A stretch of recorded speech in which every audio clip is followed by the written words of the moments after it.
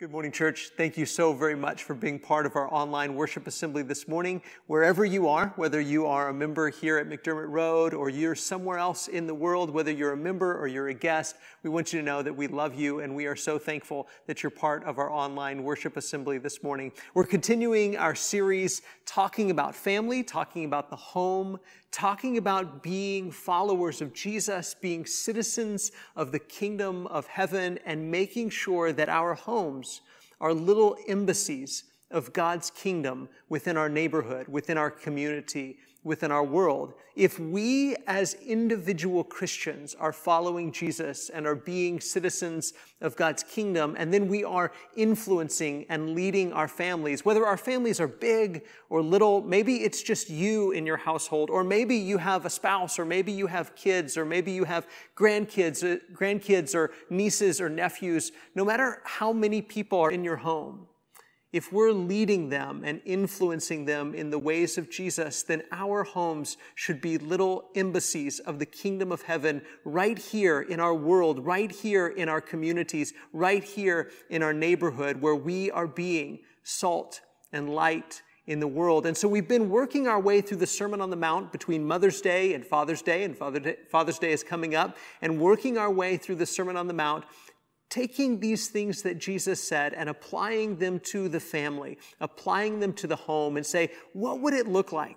What would it look like if I lived out these principles, these kingdom principles, these kingdom ethics? What would it look like if I lived these things out within the context of my marriage, within the context of my parenting, within the context of my relationship with my brothers and sisters, or my neighbors, or my grandchildren, or aunts or uncles, or wherever or whomever makes up your family? What if you lived out these kingdom ethics within the context of your home? What if we were praying, not only, Father, may your will be done on earth as it is in heaven, but Father, may your will be done in my home as it is in heaven. I want to start this morning with a little bit of a game. So whether you're in a household of several, or even if it's just you, you can play from home. So I want to ask you, which of these statements do you think is untrue? Okay, so you're looking for the untrue statement. You're looking for the statement that is not true. So you pick your number. Is it number 1, peanuts are not, or excuse me, peanuts are nuts? Is that statement true or untrue? Peanuts are nuts. Number 2, the American buffalo is a buffalo. Number 3, the koala bear is a bear. Number 4, the mountain goat is a goat. And finally, number 5, the starfish is a fish. I know all of those seem obvious and all of those seem self-explanatory, but I want you to pick which one you think is untrue. Which statement is untrue? Peanuts are nuts, the American buffalo is a buffalo, the koala bear is a bear, the mountain goat is a goat, or the starfish is a fish. Which of those statements do you think is untrue? Okay, you got your number. Which one do you think it is? Travis is even holding up a number in the back. He picked number 3, and he's right. In fact, whatever number you picked, you're right, because they're actually all untrue. None of those statements are true. Peanuts are actually not nuts. They're legumes. The American buffalo is actually not a buffalo. Buffalo is a real animal, like the Cape buffalo or the water buffalo, but the American buffalo is actually a bison and not a buffalo. The koala bear is a marsupial. The mountain goat is actually called a goat antelope, and the starfish is not a fish at all. So anyway, I say all of that because it's kind of fun to work our way through that, and none of these things really matter. But all of these statements are untrue, and I think that it illustrates something that I want to talk about this morning, that sometimes it's hard to know who or what to believe. Sometimes it's hard to know who or what to believe. There are so many things in the world that are half-truths. There are so many things in the world that are deceits and deceptions, so many agendas, so many lies, so many liars. There is so much deceit in the world. There is so much trickery in the world. There is so much twisting of information in the world. So many people trying to lead people in one direction or another, saying things that are just flat out not true, or are a twisting of the truth. And so it leaves us, it leaves people, it leaves every single one of us saying it's hard to know what to believe. I don't know what to believe. And over the last several months, that has been illustrated for us over and over and over again, hasn't it, church? I don't know what to believe. You see one news story on the news, or you see something in your news feed and it seems to say one thing, and then the next moment later, you see something that says exactly the opposite, and you say, I don't know what to believe. I don't know who's telling the truth. I don't know what the truth looks like. I don't know where to look for truth. Because there are so many lies, because there are so many liars, because there is so much deception, because there is so much falsehood, because there's so much misinformation, sometimes it's hard to know who or what to believe. And so here's what we end up doing. If we hear something that doesn't support what we already believe, we say that's probably not true, right? If somebody says something to us or shows us something and it doesn't support what we already believe, we say that's probably not true. I don't believe it. We've turned into a whole lot of skeptics, haven't we?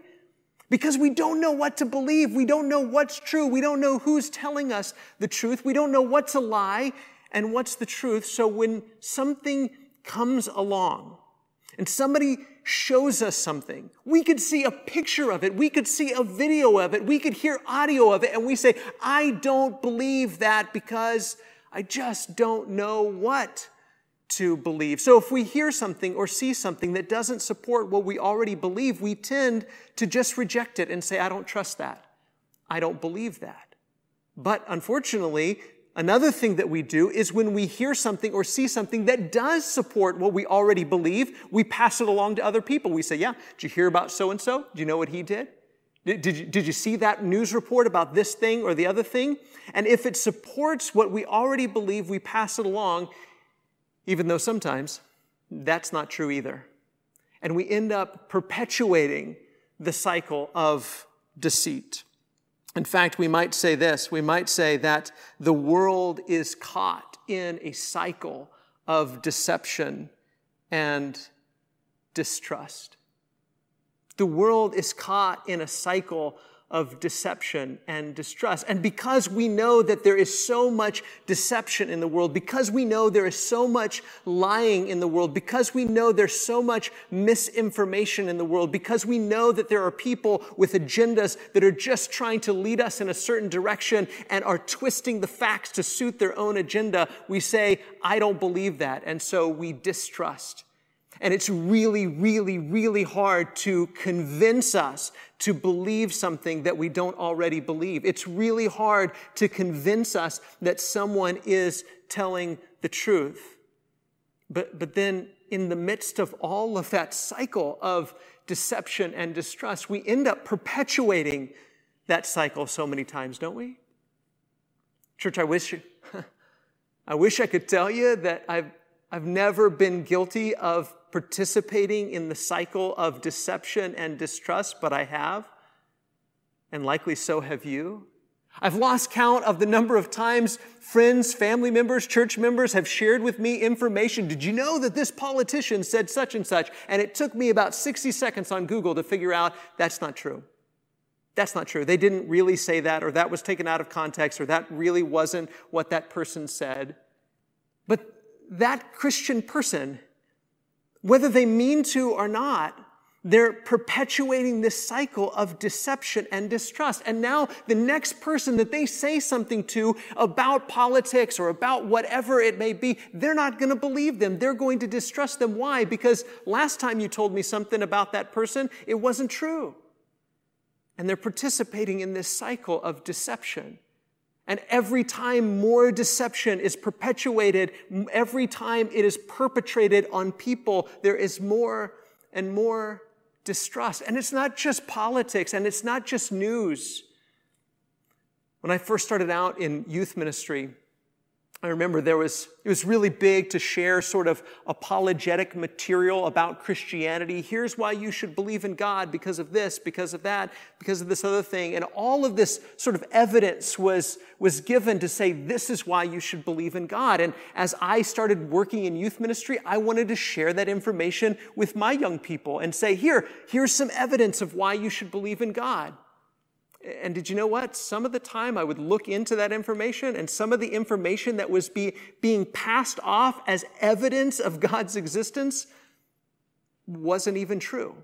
That doesn't mean God doesn't exist. God very much does exist, but people, for one reason or another, were perpetuating evidence that was faulty to support the view that they already believed in. But as that evidence was passed off as true, and people would examine that evidence and look at it and say, if this is your proof, then I don't believe you anymore.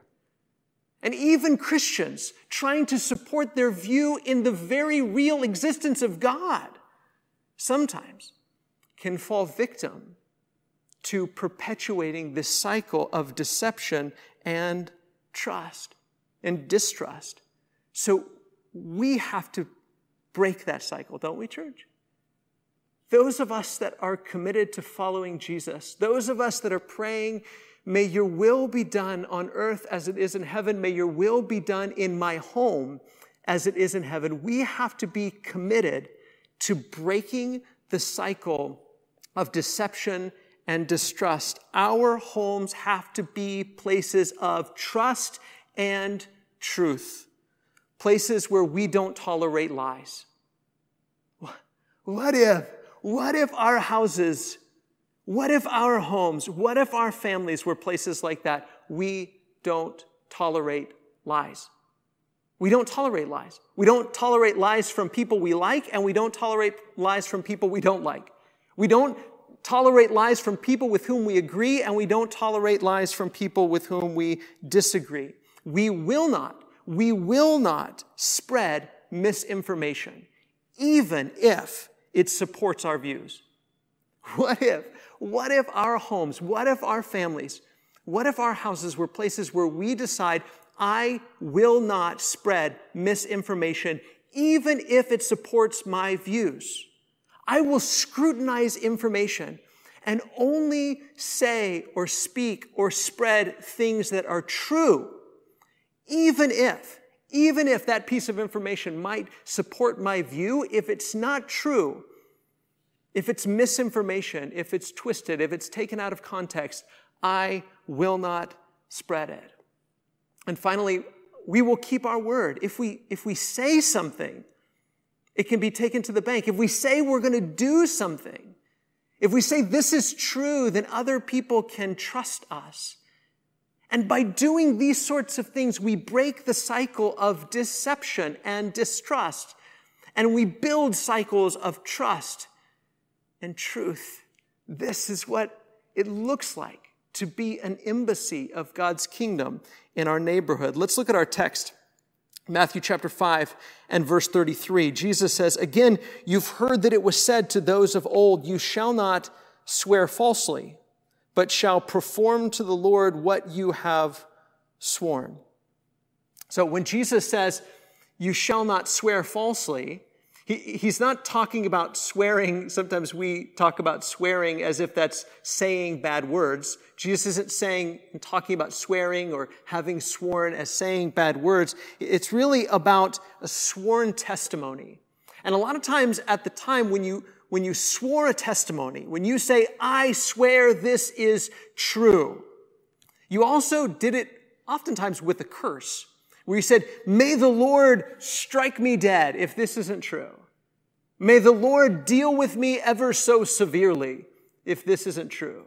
May the Lord take vengeance on me if this isn't true. So when Jesus talks about swearing, he's really talking about a sworn testimony, and oftentimes that sworn testimony was accompanied by a curse. Take, for instance, in Matthew chapter 26, when Peter is asked, wait a second, aren't you one of Jesus' disciples? When Jesus is on trial And they come to Peter and they say, aren't you with him? You have an accent. You're from Galilee. I know that you are one of his disciples. And Peter says, that's not true. I don't know that person. I'm not one of his followers. It says that he denied it with an oath.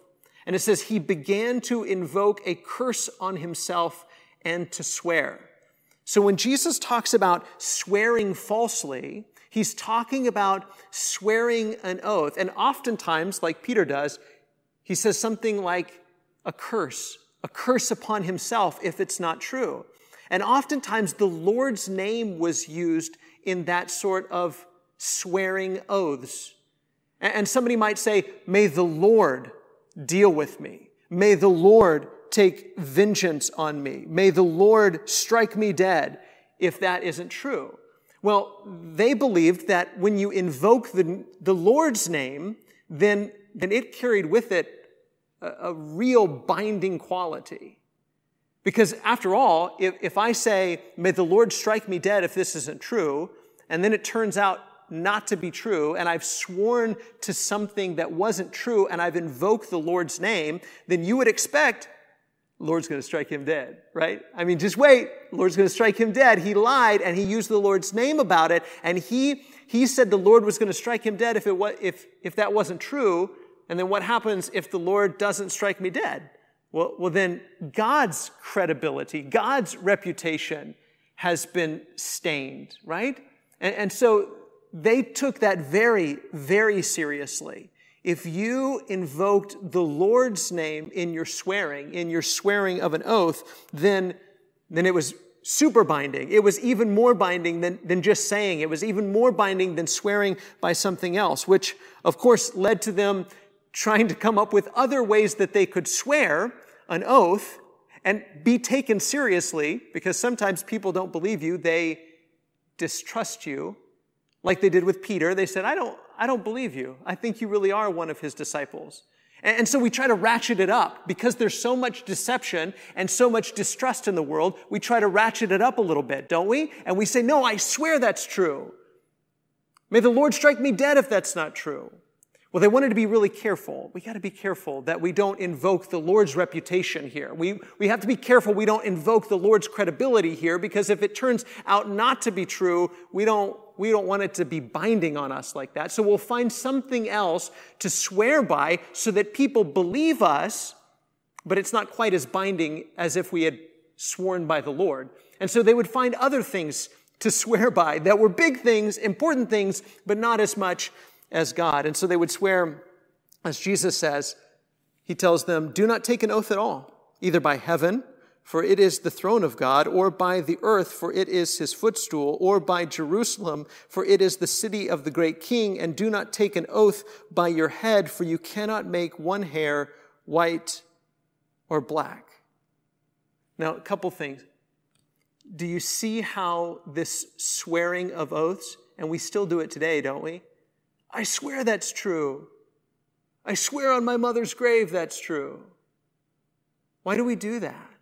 Because we want people to believe us. And why don't they believe us? Because there's liars in the world, and there's this cycle of distrust and this cycle of deception, and people deceive, and so people disbelieve. And because there are so many deceivers, and because there are so many liars, and because there's so much misinformation, and because so many people don't know what to believe, that we feel like we've got to ratchet up our speaking so that people listen to us above all the other noise, and so that people listen to us and believe us in spite of all the lies that are in the world. But we end up perpetuating this cycle of distrust and deception. Because in the end, sometimes we end up saying things that aren't true, and then we want to get out of it, but we swore. And so we find ways to, I actually had my fingers crossed when I said that, so it doesn't count anymore, right? And so we perpetuate this cycle. And the Jews of Jesus' day had found ways to swear so that people would believe them. They found ways to take oaths, but just weren't quite as binding as if they had said, I swear by the Lord, or may the Lord deal with me. And so they would swear by heaven, or they would swear by earth, or they would swear by Jerusalem, or they would swear by their own head, right? But do you notice what Jesus does? He says, who dwells in heaven? Who owns the earth? Whose city is Jerusalem? Who is it that makes the hair on your head the color that it is? Is it you? Does Jerusalem belong to you, or does it belong to the great king? Is heaven where you dwell, or is heaven where God dwells? Is the earth your footstool, or is it God's? Is it you that determines what color your hair is, or is it God? It's him. And so Jesus says, don't you see that even when you swear by these other things, you're still invoking the credibility of God? When you lend your name to something, when you lend your word to something, when you lend your credibility to something, you lend God's as well. If you belong to God, if you are God's people, if you are citizens of His kingdom, if God's people lend their name, lend their word, lend their credibility to something, then they lend God's as well. So Jesus says, even when you're swearing by your head belongs to God. Even when you're swearing by Jerusalem, Jerusalem belongs to the great king. Even when you're swearing by the earth is God's footstool. Even when you swear by heaven, the heavens belong to God. So you're invoking the credibility of God no matter how you swear. So he says, just stop doing it. Stop taking these sorts of oaths, because all you're doing is perpetuating the cycle of deception and distrust. All you're doing is indicating that your word can't really be trusted unless you ratchet it up with an oath. All you're doing is saying, if I just said yes or I just said no, you couldn't really believe me, but you better believe me now because I swore on my mother's grave, so it must be true. Or I swore by Jerusalem, so it must be true. Or I swore by my head, like you could take my head off if it wasn't true, so it must be true. And Jesus says all you're doing is perpetuating this cycle of distrust and deception. So look at what he says in verse 37. Let what you say be simply yes or no. Anything more than this comes from evil. This sort of voluntarily swearing an oath to things, just ratcheting it up so that people will believe you, so that people will listen to you, so that people believe that you're telling the truth. It comes from evil, Jesus says. Why does it come from evil? Because this is at the heart of evil, isn't it? This is why we live in a world where we don't know what to believe. We don't know what to believe.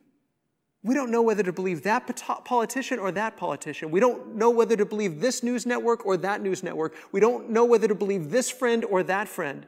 And so we end up only believing the things that we already believe, and nobody can convince us otherwise. And we end up perpetuating lies and deception because we play into this game. Jesus says all of this swearing and oath-taking, it's just perpetuating this evil of distrust and deception. And isn't that exactly what we're still doing? Oh, we may not say the words all the time, I swear this is true, but that's exactly what we tend to do. Listen to me, I'm telling the truth. The things that I say are true. Jesus says stop and simply let your yes be yes and your no be no. I'm not going to play those games. I'm not going to perpetuate that cycle. I'm not going to keep going round and round and round and round. If I say it, it's true. If I say it's not true, then it's not true. If I say I'm going to do it, I'm going to do it. If I say I did that, then I did that. If I said this person did such and such and I saw him do it, then you know that it's true, because these people, God's people, citizens of God's kingdom, they don't perpetuate things that are not true. They don't perpetuate lies. They don't perpetuate misinformation. They only speak truth. So what if this? What if we decided our homes will be places of trust and truth? Truth and trust. We only speak truth here. Even if misinformation supports our views, If it's misinformation, we don't put it out. We don't spread it. We don't keep it going. We stop it here. We don't tolerate lies. We're not going to play that game. We're not going to perpetuate that cycle of deception and distrust. This is going to be a home where we start a cycle of truth and trust. This is going to be a place where when we say yes, you can believe it. Where we foster an environment of trust, where people don't feel like they have to swear. They don't feel like they have to take an oath. They don't feel like they have to ratchet it up a notch in order for us to believe them.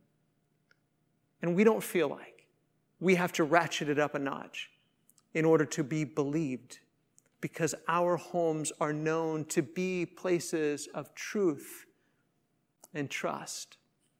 But here's the thing, church. Like Peter, we've all blown it, haven't we? Like Peter, we've participated in deception and distrust. Like Peter, we've spread things that weren't true. Maybe we spread them knowing they weren't true. Maybe we swore to them and we knew this probably isn't true. Or maybe we just spread it and later we found out that it wasn't true. Either way, we've participated in this cycle. We've participated in us living in a world where nobody knows what to believe anymore. Nobody knows who to trust. Nobody knows what to trust. And so we only believe the things we already believe. And we keep spreading more lies. Like Peter, we've all participated in that, haven't we? Like Peter, we've all spread things that weren't true. And when Peter realizes what he's done, of course, he goes out and he weeps bitterly. But do you know what he finds in Jesus? He finds in Jesus mercy, grace, forgiveness, and mission. He finds in Jesus forgiveness and mercy and grace and mission. Jesus doesn't just forgive him. He says, now go feed my sheep. Go tell the world about me. Go and make disciples of every nation. Go and tell every creature under heaven that I am king. Go and make disciples of every nation, baptizing them in the name of the Father and the Son and the Holy Spirit. Go on mission.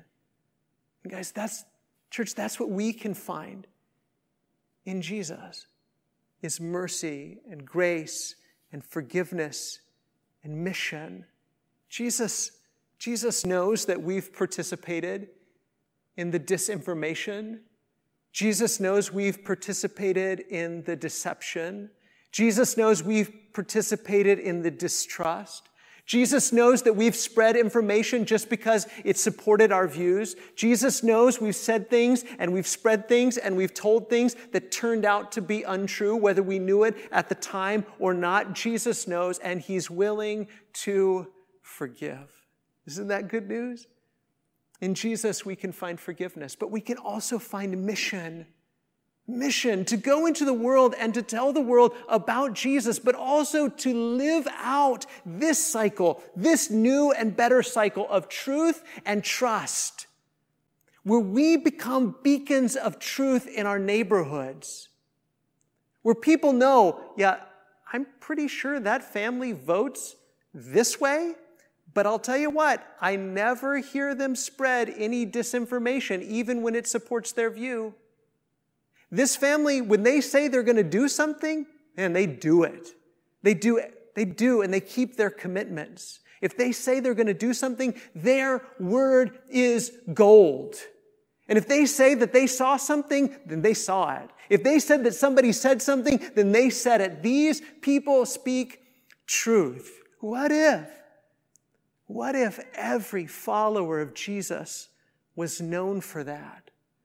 What if every household, if every home that bore the name of Christ, of Christian, could be known as places of truth and trust, where we don't perpetuate this cycle of deception and distrust, where we establish in Jesus this new cycle of truth and trust. That's what we want to try to do this week, isn't it, church?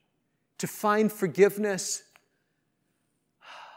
for not only believing the lies and being fooled, but for playing into the lies and spreading the lies. And commit to being people that are all about truth and all about trust. Let's work to be that kind of people.